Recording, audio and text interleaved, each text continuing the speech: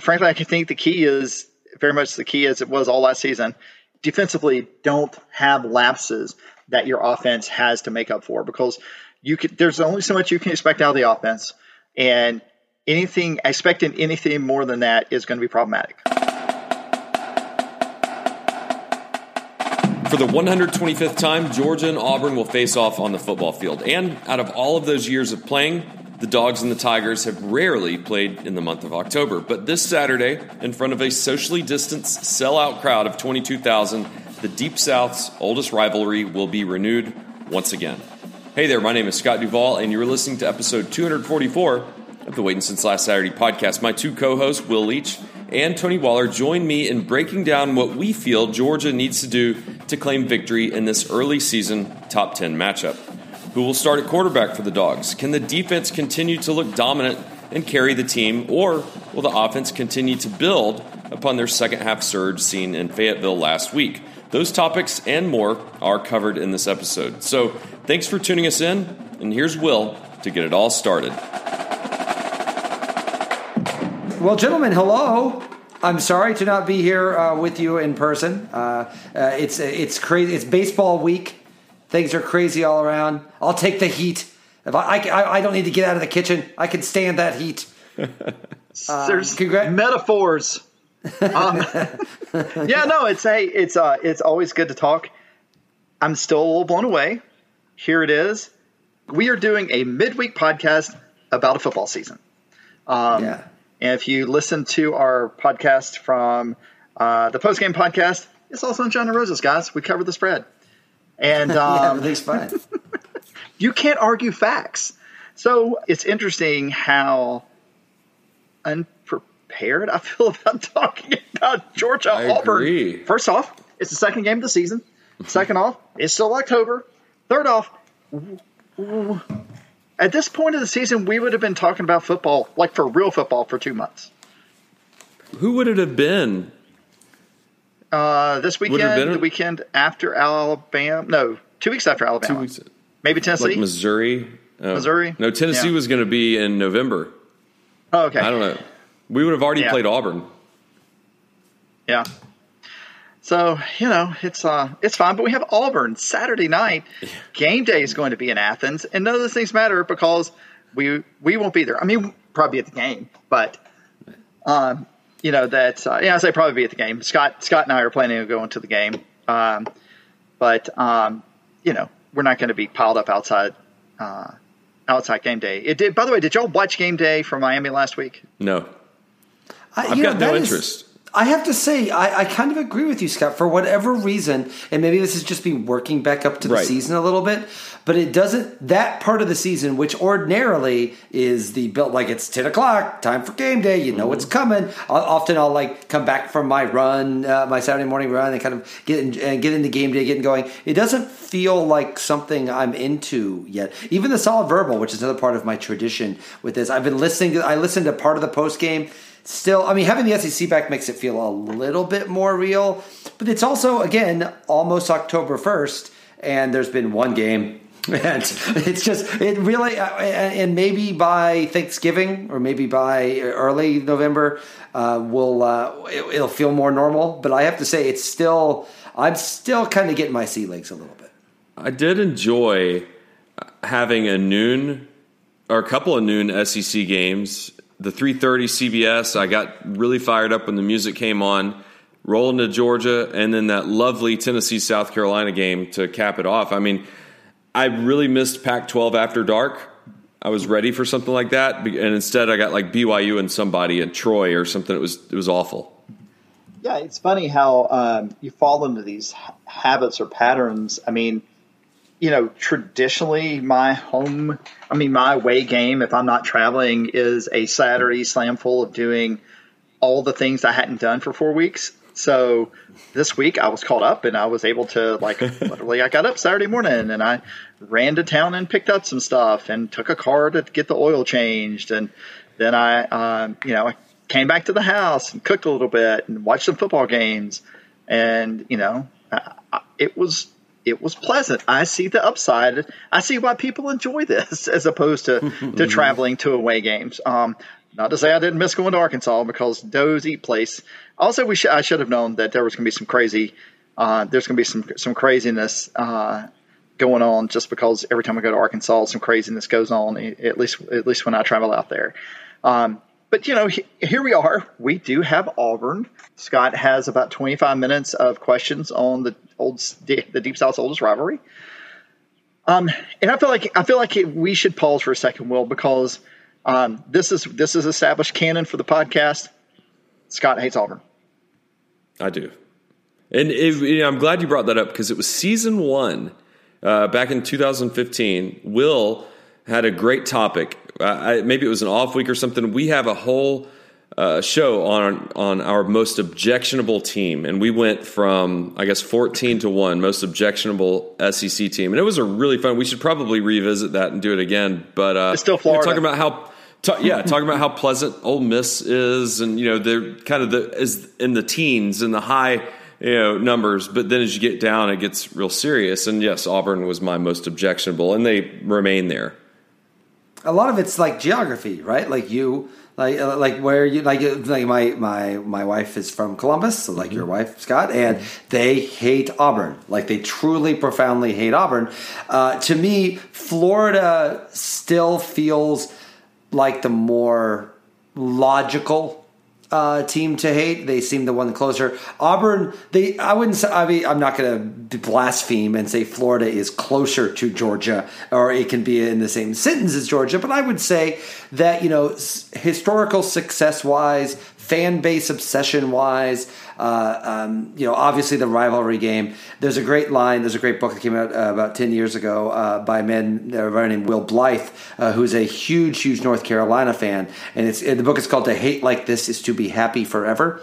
And basically it's all about hating Duke. It's all about hating Duke basketball. Right. He's a literary writer, so he has this long section discussing what rivalries mean and what generally makes you choose a rivalry. And generally speaking, the rivals are almost always the team that is most similar to you. And not like similar in like personality, but like the one that's like, Illinois doesn't consider Northwestern a rival because screw Northwestern, but Michigan does not consider Illinois a rival because Illinois is not the level of Michigan. To me, that's why Auburn just feels like it's playing a different game entirely. They are almost like not worthy of being a rival, would probably best way. But I'll put it this way: if Auburn is your primary rival, I feel like you're already kind of losing. If that makes sense a little bit. And whereas Florida, as loathsome as Florida is, they feel like more of a natural, like, yes, this is the team that you really want to be. I feel like if you lose to Florida, it's obviously bad. But, like, Florida is good, and Florida is going to be a big thing. If you lose to Auburn, something has generally gone wrong. That's always my kind of argument. Yeah, probably the thing that's gone wrong is you hooked up with the wrong person at Destin. So, I think obviously Florida is my most objectionable rival purely for geography reasons because I'm from Southeast Georgia. Of course, I'm out from Pierce County. My man Stetson Bennett. But getting a little bit in the weeds here with Georgia Auburn, I'm not sure we should play the game. I think the pundits have decided we're no way we're going to win this game. That Auburn's going to come in here and roll us. So let's just do fun office pools and be done. Sound good? Cool. That checks out. Yeah, we got to get a word in of our sponsor first, but then let's end it. Memphis SMU is huge. Yeah, we should talk. Yeah, I do want to talk El Barrio for a minute. The nicest green space in 5 Points and outdoor seating area. Scott. It's very COVID friendly. What you do is you put your mask on and you go and order. Right when you walk in, it's just counter ordering. They get your drinks to you.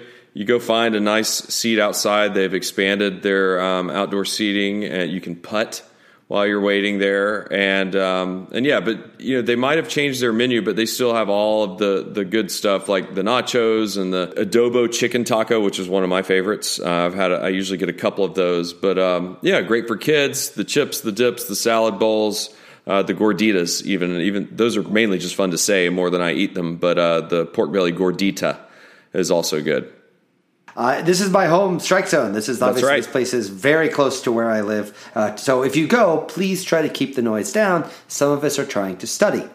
However, if you do go, I highly recommend it. They went through a little bit of a shift, I think, during the pandemic a little bit, but I really don't kind of think they missed a beat. There have been times in my career as a journalist where I've had to say, okay, all right, well, I'll grumble that this place is sponsoring the thing that I'm working for, but I won't like it. This is not one of those things. I'm a big El Barrio fan. They actually have a chimichanga that is unusually good. I am Midwestern. We like all of our food covered in cheese. So that's not generally what they do there, but if you want that as an option, the chimichanga is a really awesome thing that is covered in cheese. So if you like things covered in cheese, I'm very pro chimichanga. But do please try to keep the noise down. You can order online. I know that during March and April, we were doing pickup orders. It's very fast. They've got it down to a science. So, they've got some great murals. I mean, when you're married to an Instagram influencer like I am with my wife, she's like, ooh, there's a mural. Take a picture of me in front of the mural. Not you. You, cameraman, take my picture. So it's very photo friendly. And if you Husbands of Instagram. That's right. And if you look on their website, on their main page, if you go to elbarrioathens.com, you will see my wife and Will's wife laughing together pre-COVID. I guess they were kind of cheersing a drink. But yes, it's Jennifer and Alexa on the main page of their website. No more taking photos of my wife, Duval. So Georgia Auburn. Yeah, let's do that. Ding, ding, ding, ding, ding, ding. Should we start with an overarching question about Georgia before we dig into the details? I'd love that. Of Auburn? I was just about to say, we got some stuff to talk about Georgia, right? Yeah. So, and we can start off. Obviously, quarterback is where everybody's minds go in a lot of ways, and I think we saw that at the press conference today. Kirby Smart said that he expects Daniels to be cleared for the game. That doesn't, frankly, make me feel like it's the most scientific thing in the world when you expect someone to be cleared. But I'm not a doctor. Don't doubt Faith Healing. Yeah, exactly. But the healing hands of Jesus on the knee, and it's going to be fine. So I don't know. I don't know how that works, but whatever. If he's cleared, that certainly increases your options a little bit. I also think there's an argument that if the offensive line doesn't play better, it may not matter who the quarterback is. And in fact, you might not want to put Daniels in a situation like that. Either he's going to have trouble, they're not going to get the push off the line, or worst case, perhaps most likely case, he's going to have to chase a ball that was just snapped past him. So, there's a lot. Too soon. Yeah, sorry. And there's a lot of issues, right? And for me, I think before you talk about whether it's Bennett, whether it's Mathis, whether it's Daniels, that is, I've heard a lot of theories that the idea that if you start Bennett in that game, you might have had to put Mathis in to deal with the fact that Bennett had gotten drilled very early on and had lost his confidence. I don't necessarily buy that. I think Bennett, if anything, is steady one way or the other. But it is fascinating to me, and we talked about this in the preview podcast, it is fascinating to me to see what direction they go with this. Because, if you are looking, you guys tell me, but it feels to me, if the goal is to win this game, and that is the main 100% goal, I think Stetson Bennett, to me, seems the most likely guy to do it. The problem is Stetson Bennett is eventually going to go against Alabama, and is eventually going to go against Florida, and you may want your higher ceiling guy for that. It really comes to how you prioritize the games. This is a 3-game schedule. I mean, obviously there's other games on there, but Alabama, Auburn, and Florida are basically your 3 games with maybe a Tennessee here or there. Can you beat Alabama with Stetson Bennett? Can you beat Alabama? Are you more likely to beat them with Daniels getting hit in this game? Like the fact that I feel like this would be so much easier if these games were coming later in the year, then you could let Mathis get hit a little bit. You could try Daniels a little bit. But you screw around with that too much, and you're going to lose to Auburn, and you're going to feel kind of silly about trying to let him take some hits before he gets out there against Alabama. It is a fascinating question, particularly if Daniels is cleared, because I'm not sure what the right answer is here. And behind the line, that the way they played against Arkansas, particularly in the first half, there might not actually be a right answer.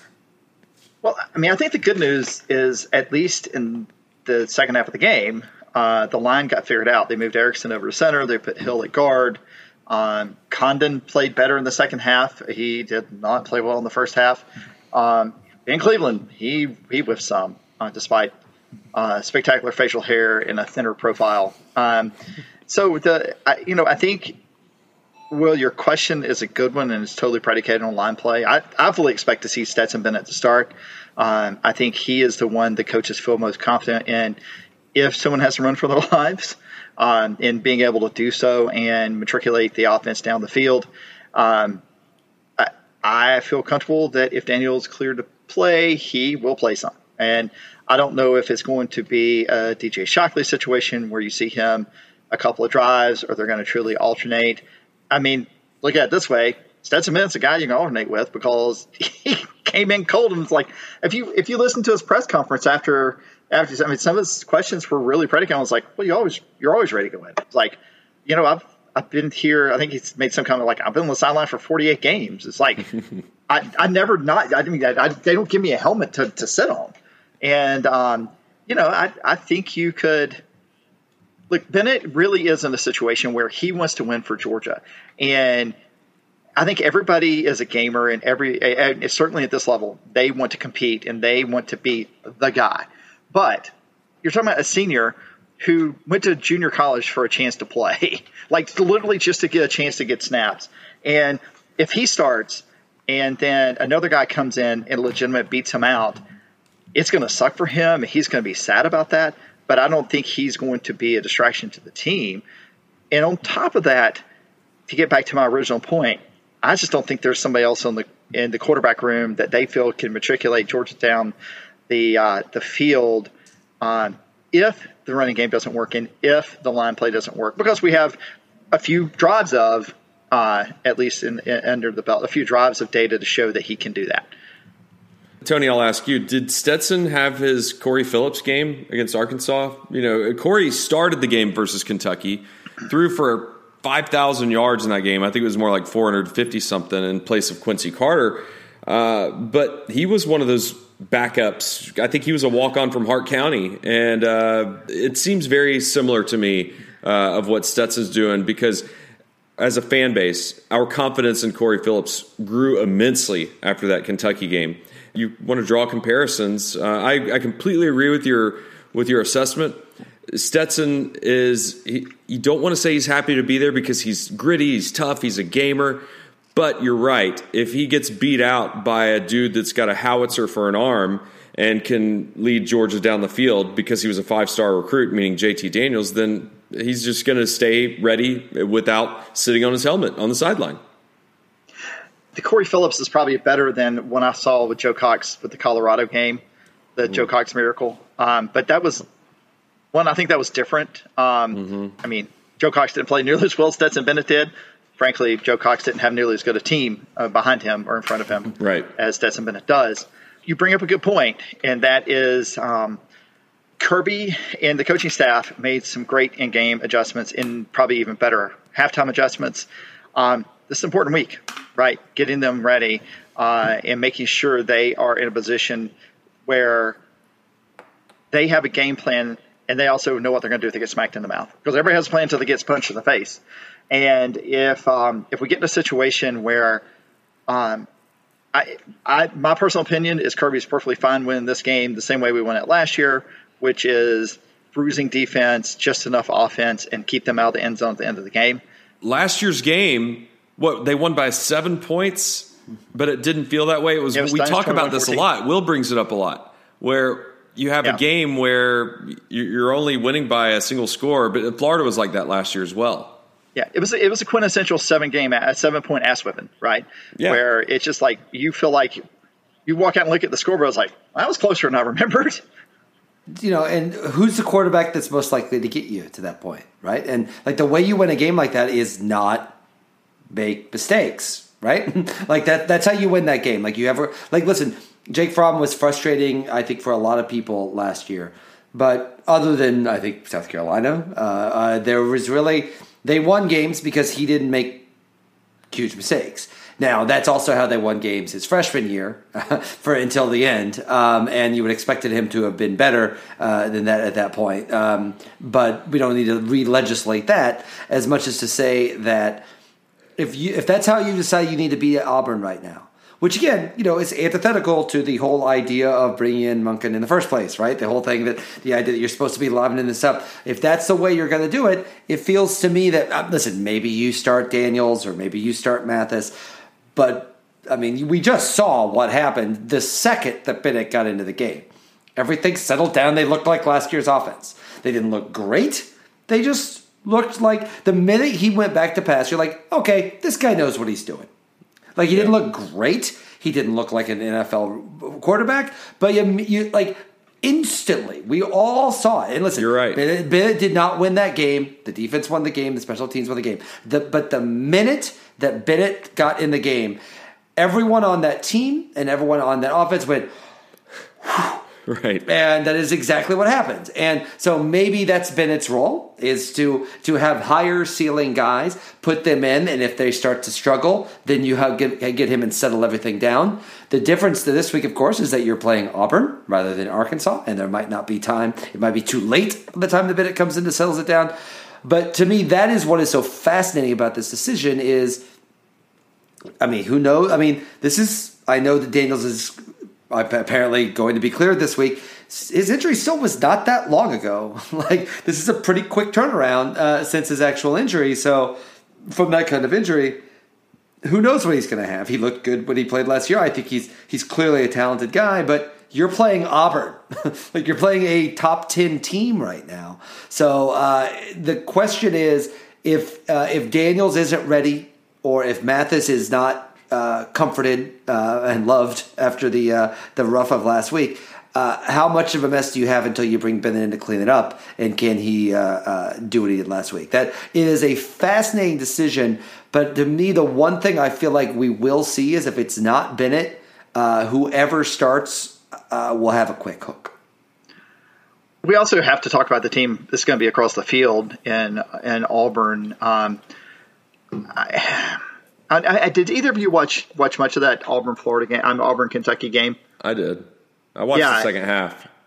Yeah, it's interesting to me. Seth Williams terrifies me. Yeah, I was just about to say, everybody's like, Bo Nix this, Bo Nix that. But, I mean, Seth Williams, he was all over it. He high-pointed 2 contested touchdown passes and, looked like a boss doing it. And Eli Stokes is going to be another problem. I mean, look, the key to this game for Georgia is defensively getting Nix out of the comfort zone. By the way, drink if you have that on your bingo card, because that's been a across the line winner for 3 years of the Bo Nix era. He's a sophomore. It doesn't matter. He's been there. I mean, his dad went there. I remember when Tuberville was recruiting him. And remember the first game of last year when it was like when he had that game and they almost came back and they got that big win. It was like, oh, this guy is a 5th-year freshman. Yeah, it felt that in the second game last year. It was versus Oregon and Justin Herbert. Yeah. So, but anyway, I mean, their defense was I wouldn't, suspect's not the right way of putting it, but they gave up a fair number of yards to a one-dimensional Kentucky offense. They gave up almost 400 yards, 387 yards. Kentucky averaged almost 5 yards a play, and like that. This is Terry Wilson coming back after a serious injury, and we've been saying all along it's Terry Wilson and who. Kentucky, by the way, they should have scored another touchdown. It was SEC refs reared up and took a touchdown away from them. That was a horrible call. It was, and everybody's like, well, yeah, they made it up on the next play. Well, if you score a touchdown there, you're not throwing an interception in the end zone to an open guy. So, but it was a bad call. But what scares me about this game more than anything else is that it doesn't appear that we are built to come back from 2.5 scores. We could be. I hope I never have to find out. But it feels like, at least in the short term, until something changes. The offense, I have no doubt, because the sets look different. We involved the tight ends in a different way. We spread the ball around differently than we did with Coley until Lester sent Chaney. We're just not there yet as far as what we think the Monken offense is going to look like. And frankly, a lot of that starts with being able to pass and pass competently to make sure your running lanes are open. And if we get into a game where, we are down 24-14 or 24-10 at the start of the fourth quarter. I don't think that's where we're going to be. I'm just saying we're not. I don't think we're a team that is built for that right now. The good news is like it's hard to imagine Georgia's going to get up 24 points in three quarters the way the defense looked after the first drive. Bo Nix was the last person. Bo Nix was the first person last season to score a rushing touchdown in Georgia after the first quarter. And frankly, I think the key is very much the key as it was all last season is do not defensively don't have lapses that your offense has to make up for because there's only so much you can expect out of the offense, and expecting anything more than that is going to be problematic. Well, and also if you looked at the rushing stats that Auburn had last week, they had 65 total rushing yards between their three stud, or I'm using air quotes, running backs. Tank Bigsby and DJ Williams and Shivers combined. Neither one of them had over 30 yards rushing. So what that tells me, Nick's got all their offense, and it really was kind of pedestrian for Auburn offenses. So I think it's shaping up. I mean, we'd be fools to say otherwise. It's shaping up to be a defensive battle, and watch it change, but that's fine, where Georgia basically controls the complete line of scrimmage on defense, and LeCount continues to ball out, and Lewis Cine continues to ball out, and then they just rotate in those 10 or 11 linebackers that are all 4 and 5 stars. So that's where my early lean gives me a ton of confidence no matter who the starting quarterback is. It's like Will said earlier in one of our podcasts, do no harm until we kind of figure this thing out, or until Monken and Kirby tab JT Daniels, or if maybe Stetson's the guy. I don't know, but I think that the defense is what gives me a calmness to where I'll be texting Tony saying like, dude, relax on the freak out moment, because the defense is just going to keep us in the game. It might be in the fourth quarter, might be let the chips fall where they may, but it's not going to be that 17-point deficit that would be horrifying to witness. I agree. So, the one last thing I want to talk about is kind of the elephant in the room, and maybe this is how we'll wrap up discussing the game before we get some other stuff and do our predictions, is there is a level of there's some bulletin board material, not necessarily from Auburn, but from pundits. There is across the board, people are not giving Georgia a chance to win this game, and that's fine. I mean, that's perfectly. I honestly don't exactly know where I feel about it right this second, but the thing is like just because Georgia looked bad for a half, both of those teams that we saw, both of the Georgia teams we saw offensively, Kansas in the same plane, and then. For now, I trust Kirby to make sure that doesn't replicate, particularly defensively, but to a lesser extent offensively. Because the one thing we've known about the Kirby Smart era offensively is that his gut instinct is to go to the point of, okay, don't screw up, which is frankly why I think DeJuan Mathis came out. Plus, I think you probably need to hook the kid because he was shaken in a way that he just was not. He was just going to hurt your team in a way that you can't afford. I think the Chad Morris time at Auburn is going to turn out to be pretty good for them. But as long as they're one-dimensional and they rely on Bo Nix scrambling and throwing the football all the time and cannot rush the football, that gives me confidence that Georgia stays in the game regardless of which way the final score goes. And then mention the special teams. I mean, we only have one game to hang our hats on, but they were pretty spectacular. They've got there's just a part of me that wishes this game was later in the year. Like I know that they're front loaded, obviously with Alabama next week, but yes, Georgia turned it around the second half, and I think the defense is good. But the line did get it figured out a little bit. It still feels like the running game did not fully establish itself the way that I think you'd like it to if you're going to do that 7-point blowout thing that we're talking about. And do I think that Georgia is a better team than Auburn? I do. I don't think there's any question about it. But right now, they have more questions than Auburn does. By the end of the year, I bet they don't. Because this is a really smart coaching staff that makes good decisions. But it's what makes you nervous. Listen, at the beginning of the year when we did our preview podcast, we talked about them. I thought they might lose 2 games. I think, Tony, you were at 1, and Scott, I think you thought that they would go 16-0. That's right. But when I was thinking of their losses, this wasn't one of them. And no. I was the one with the one with the most losses on here. So, it is – we talked about just trying to get through that gauntlet with 1 loss. And I think if they played this gauntlet in the year, they might. But right now, there's still a lot of questions about this team, and they're heading into a stretch that they're facing 3 top 10 teams in the next 34 days, this is. I feel like if they get through this. I feel very comfortable about even if things don't go well in Alabama. This feels tougher than Florida to me right now. Not because Auburn is better than Florida, because I don't think they are, but I do think there will be more stuff figured out about this team by Florida.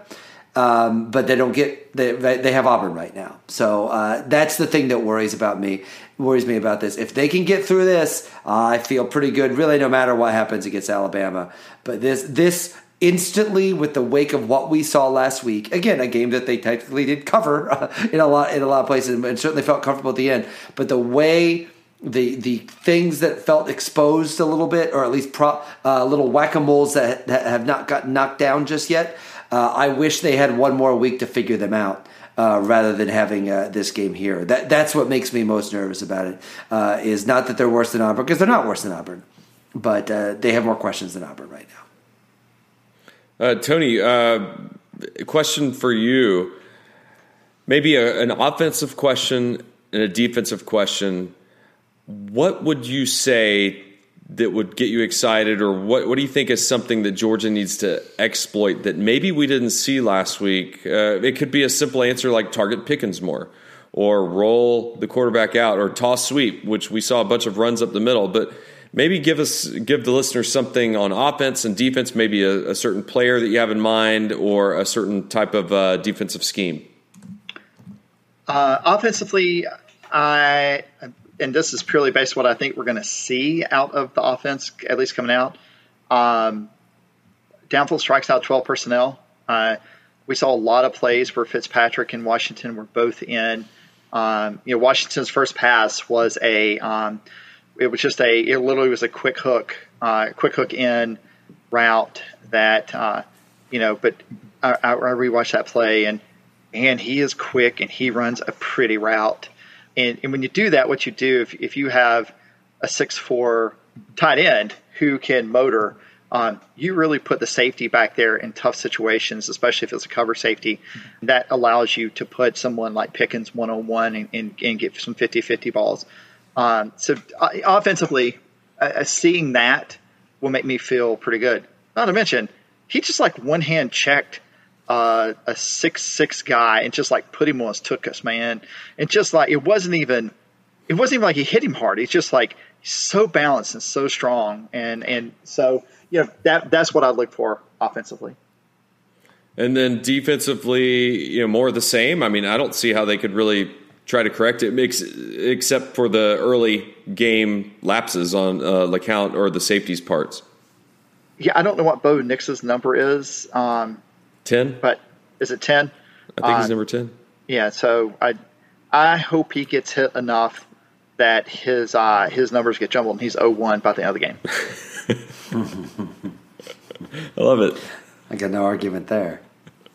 All right, y'all want some trivia? Been waiting. Just waiting. Been waiting since when? Yeah. Last Saturday. Or last night, or whenever. Whenever it was.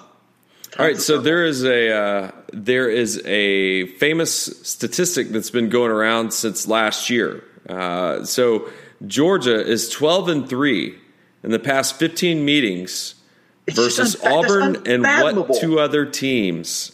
So yeah, listen to this, listeners, and you probably already know this. 12-3 in the last 15 meetings versus Auburn and what 2 other teams? Okay. Go first, Tony. I want to say Vanderbilt, but I don't think that's right. I just saw this and I don't remember it now. Is it Vandy? Okay. It's Vandy. And what's the other team? Well, my turn. I was going to say Vandy. Let me go. They've lost too many times. I don't think they've played Missouri enough, so we'll keep them out of there. Let's go 12-3 against. I feel like they've lost too many times to South Carolina, but I'm going to say South Carolina. It's Vanderbilt and Georgia Tech. Georgia. Oh, wow. That is Auburn, a good factoid. And that is a great factoid. Yeah. It's just, like that. Guys, if you're a fan of Georgia football, let that sink in. Georgia's 12-3 against Auburn. They have not won in Athens since, what, 2005? I think you're correct. Right. What year is it? I don't know. We played them in Auburn like 7 years in a row, and I don't remember now. But I think it was 2005, if I recall. No, it was the no, you're right. I was confused. I think that's right. You know what? I have it pulled up right here. I'm in front of a computer.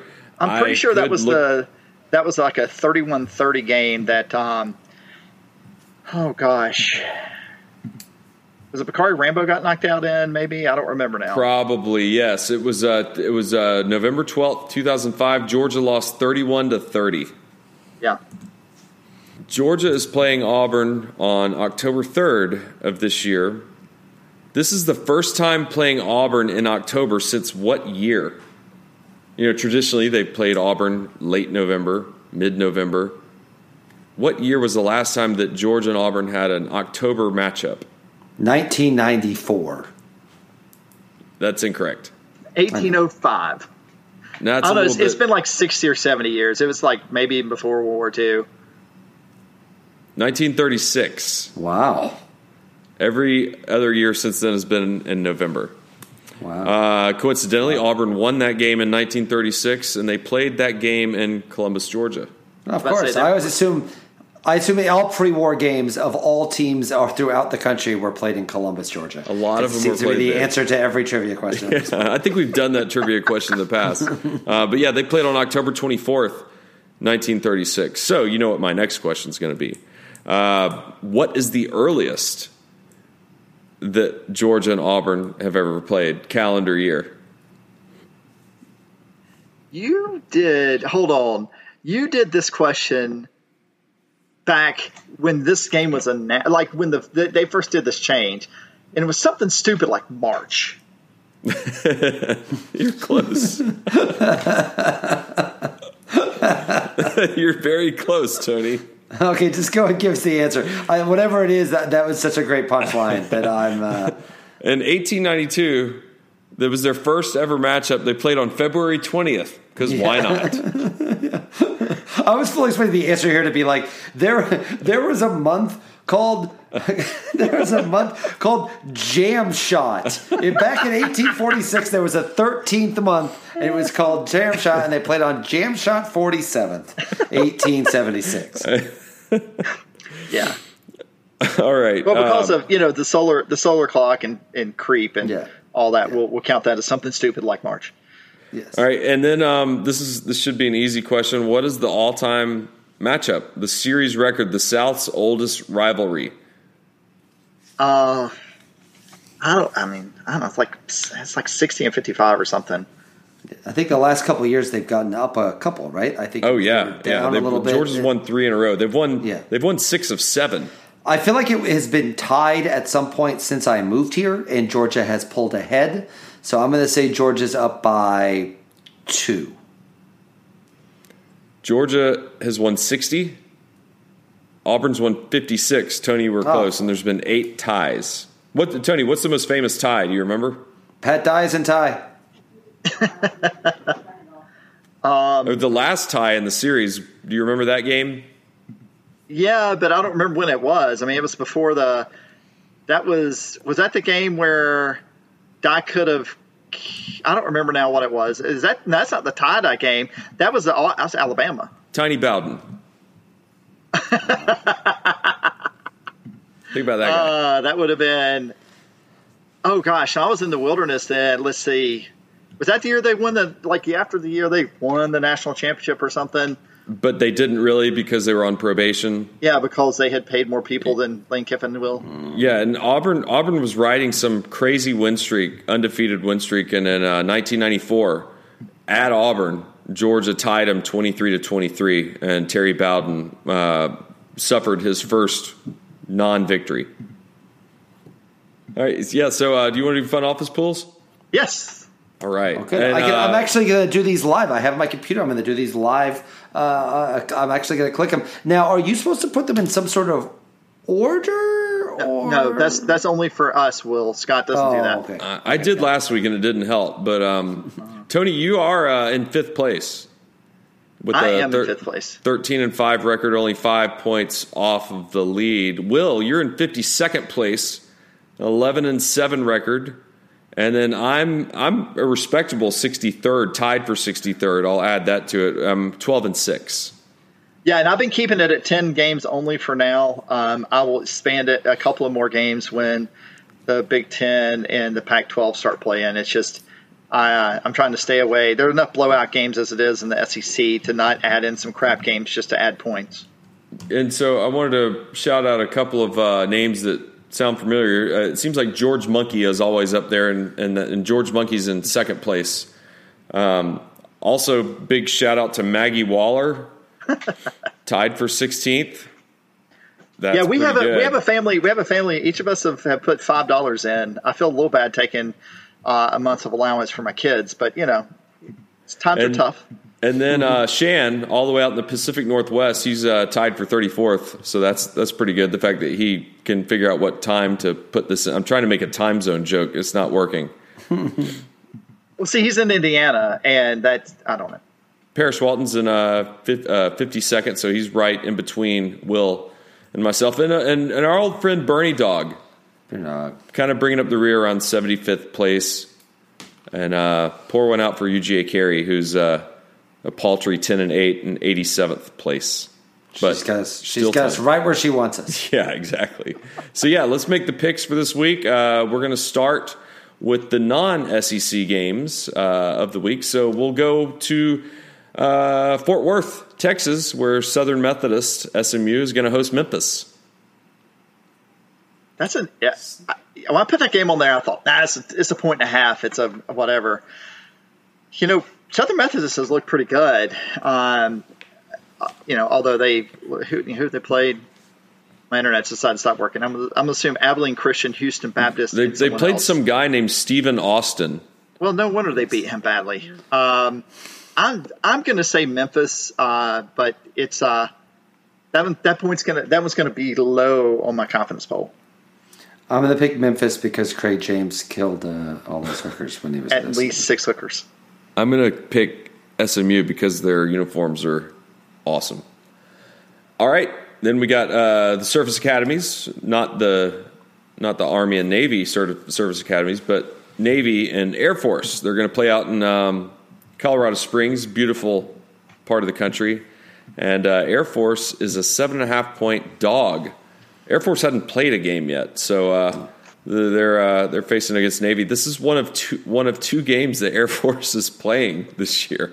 They're playing 2 games? Navy. They're playing 2 games. They're playing Army and Navy. Navy and Army. Yeah.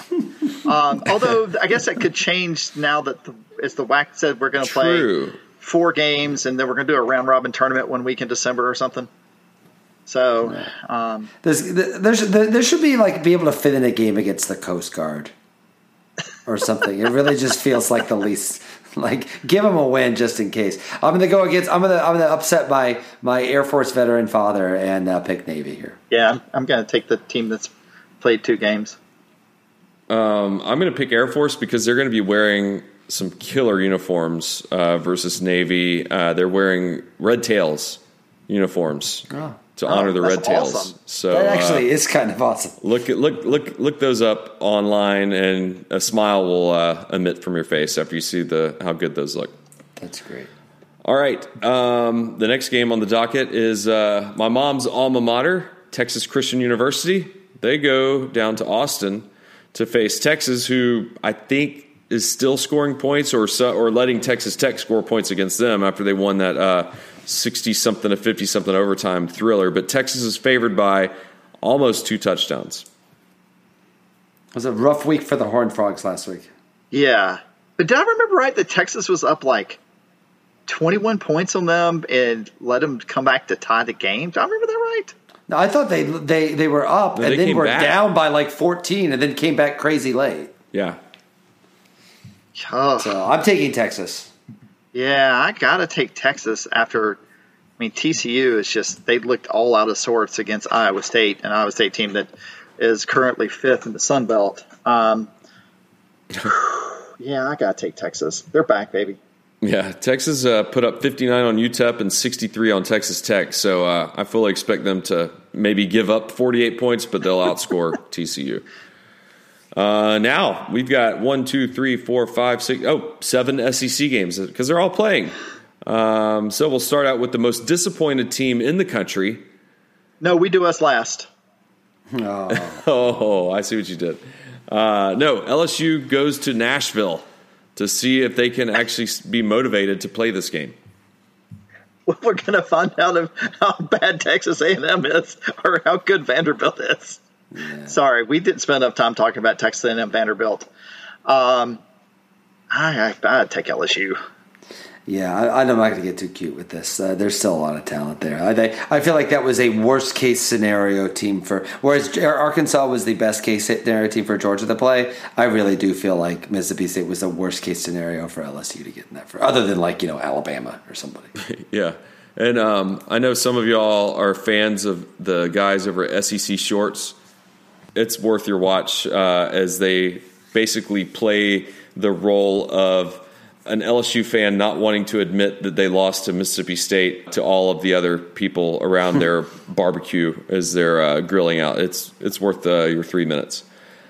All right, so now Lexington, Kentucky is favored by 6.5 versus the Lane Train. Give me the Cats. Give me the Cats. Give me the Cats too. CATS, Cats. Yeah, I hovered over Mississippi, and then I quickly picked Kentucky on that one. It's tempting. I get it. I get it. I do think Mississippi's going to be better, but this I'm picking Kentucky. All right, and then Mississippi State riding that historic win for their program. I mean, who knows what Mike Leach is doing? Maybe Tony can tell us with a live look in on what Mike Leach is doing right now. But they host Sam Pittman in Arkansas. They released a video of their band pulling him around in a wagon, saying, "Get on the old Mississippi State wagon train." I can't pick Arkansas here, but this feels like a game where Mississippi State's going to go in there thinking they're going to hang 100 on Arkansas and need a fluke play at the end of the game to win. And we're going to talk about how snake bit Sam Pittman is. Yeah, this is definitely like the Mike Leach thing to do is to lose this game. Almost any other team but Arkansas, I would probably pick that. That's exactly right. I think if the Egg Bowl were right now, I feel like I might take Mississippi.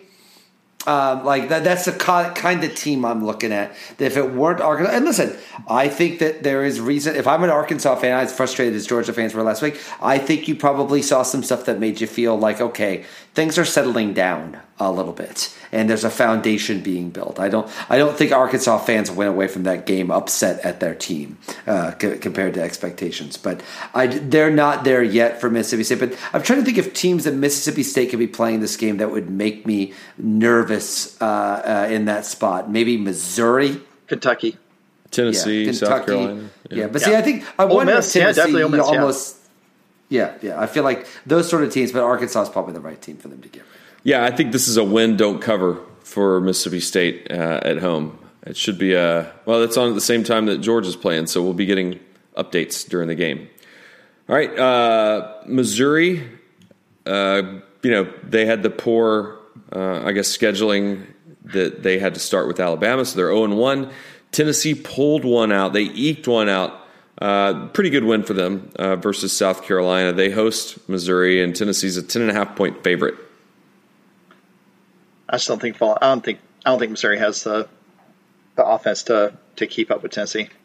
Yeah, I have to say, I don't really think they particularly embarrassed themselves against Alabama. The game was not close, but certainly they Sam drinks water in the woods, whatever his name is. He that makes you feel better. If you think about your first game being home against Alabama and how bad that could go, and it didn't. 30-19, nothing. Yeah. Yeah, like it's not an embarrassment, but I will take Tennessee though. I don't know, I'm sniffing around this one a little bit, I'll say.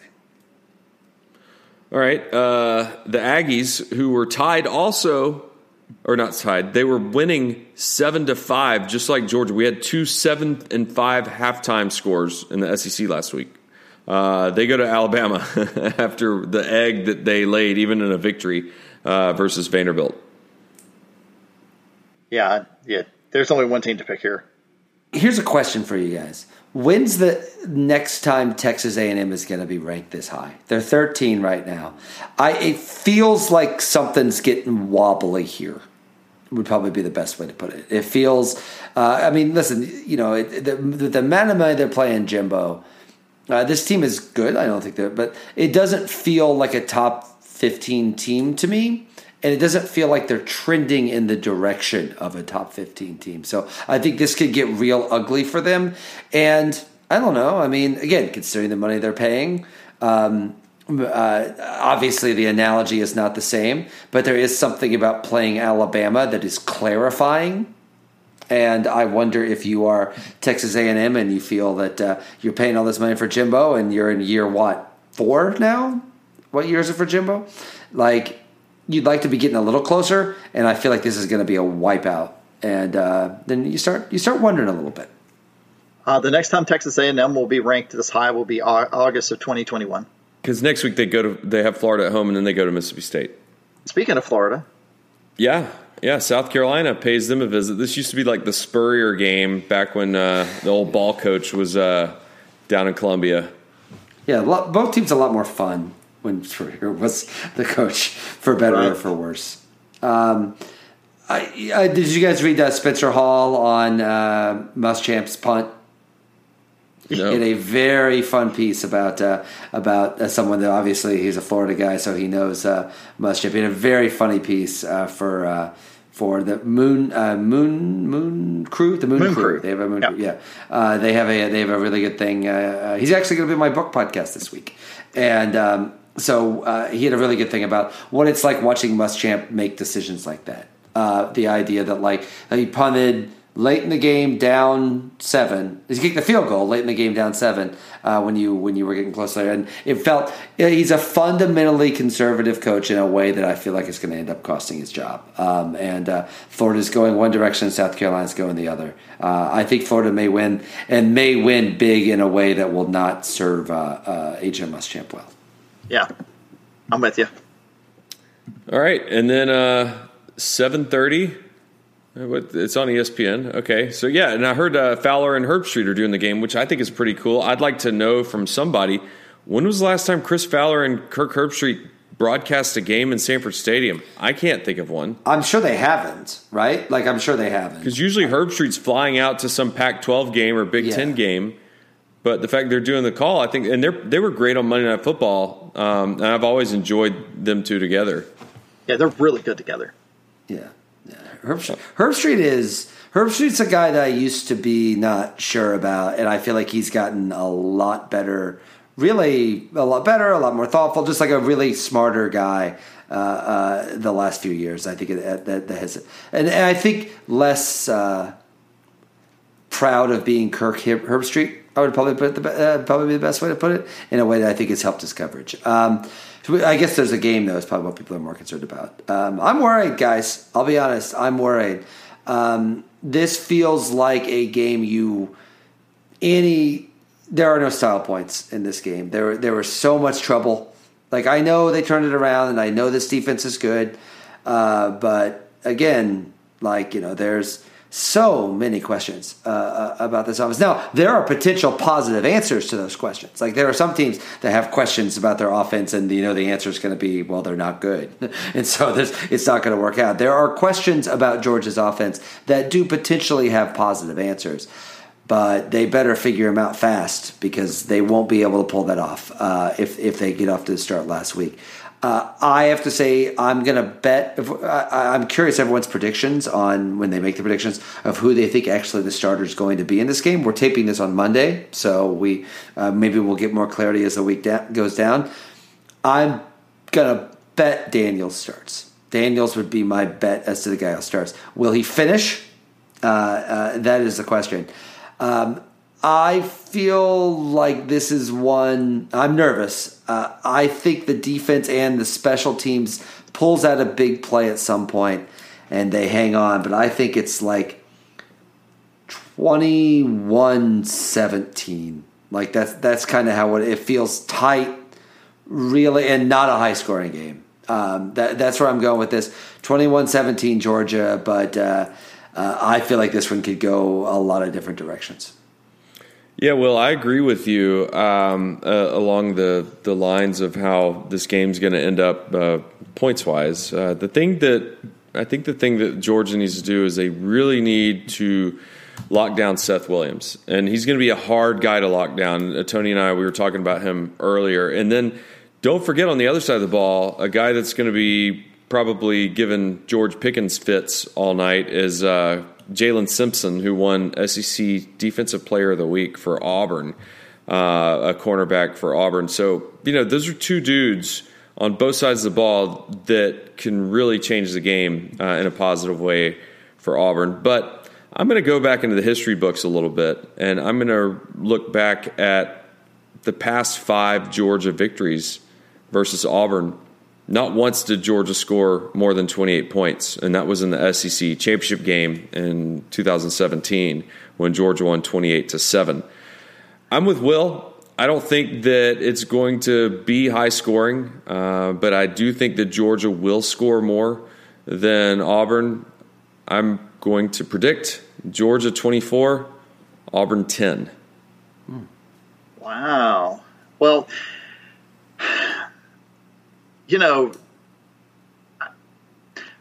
it's interesting that y'all have fallen this way. And I swear we don't talk about this before we do this because I feel exactly the same way. Regardless who starts a quarterback, I think it's Bennett. If Daniel starts, that's you're right, he may not finish. We could see Mathis again. I think the key, Scott, is right, is shutting down those receivers and making Nix uncomfortable. Cannot give him time to make his progressions. They're just too good to keep them in the coverage that long. Best case scenario is Nix leading them in rushing again because that means, well, there are ways that's not great, but that also means we either have him on the run or he is just trying to make something out of nothing. Because it's 2020 and all kinds of weird stuff has happened. I don't be surprised if this game goes to overtime. That's how closely matched these teams are. When you look at SP Plus, Conley's numbers at SP Plus, we're one on defense by a bunch. They're second on defense by almost 7 points more on offense. SP Plus, they're 14th, we're 50th, but the gap is less than the gap there is from defense, which tells me it's going to be a super close ball game. The other part about that, on special teams, Georgia gets a little bump. Field position game can matter. I think we're going to hold Auburn to several field goal attempts, which means it's going to be something a crazy, like 16 or 19. So give me 24-19, and we're probably sitting on pins and needles the last 2.5 minutes of the game, praying we come up with some sort of sack of Bo Nix at the end of the game again, because that's the way it goes. Trayvon Walker, right? Yeah, that's right.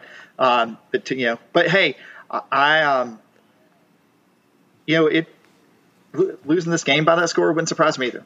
But that's just the way I feel about it. one thing I can guarantee, it will not be an overtime 24-19 game. That doesn't seem possible. Georgia scored 5 points early last week, so yeah, that's 2 scores in overtime. Yeah, I feel like overtime. That's not good. Also, I'd like to repeat that I am not a crackpot, but safeties should be worth more than 2 points. I'm been a long proponent of this. Safeties should be worth 14 points. If there's the most exciting play, it's just crazy. Not to mention, it'll also make somebody make the calculus instead of kicking the ball out the back of the end zone. It's like, oh boy, I have decisions to make. Fun fact, Kirby Smart once scored for Georgia a 1-point safety. You are a font of knowledge, Scott. He was a coach on the field. Super gritty. All right, gents. Well, I'm sorry that we couldn't be there in person. Hopefully, we'll be able to get back in person next week with the Crickets. Exactly. I do kind of miss the Crickets. Yeah, we've had a lot of comments that people enjoy the outdoorsy noise, the ambient noise. Quite bucolic. Yeah, so hopefully we'll be able to get back and do that next week. And good luck to your Braves, by the way, in the playoffs this week. I will be there Wednesday at noon at Truist Park for Game 1. I will say if I were a Braves fan, the Reds would be the team I would want to face the least out of all of the teams in the first round. But that doesn't mean it's not going to work out for them one way or the other. And for the record, if I had an MVP pick, my choice would be Freddie Freeman. So I don't know if that lets me in the club after. Well, what was it? When all the hot stove and the free agent signings were happening, I remember asking you on the podcast about Ozuna. I was like, are we going to like him? And you were very complimentary of him. And, I mean, he finished he won 2 out of the 3 of the triple. Yeah, he almost won a Triple Crown. Yeah. Which, as much as I did not see that coming. He was a very frustrating player for the Cardinals. And but yeah, he's healthy. Yeah, when he's healthy, he hits the crap out of the ball. Man, his bat is just wicked. So, well, good luck to you all, and enjoy the game. I will not be at the game Saturday, but have a great time. Be safe out there, and we'll see, man. It'll be good to feel like in that first half against Arkansas, it was not good, but I felt so kind of grateful that football was happening, that I wasn't really angry or overly stressed. If I can get nice and stressed out on Saturday night, it will feel like nature is healing. So, all right, everyone, be safe. Take care out there. And hey, as we say, go Dogs. Go Dogs. And thanks so much for listening. If you're at the game this weekend, tag us in your tweets. We'd love to jump in the overall conversation and see your game photos. Our Twitter handle is @WSLS Podcast. And also, stop by El Barrio in 5 Points for some pregame tacos and tequila. The weather should be just about perfect for some time spent on their lawn. We'll be back on Monday to share our post-game thoughts on the Dogs and the Tigers. And until then, have a great week, stay safe out there, and we'll see you on campus this Saturday. And as always, go Dogs.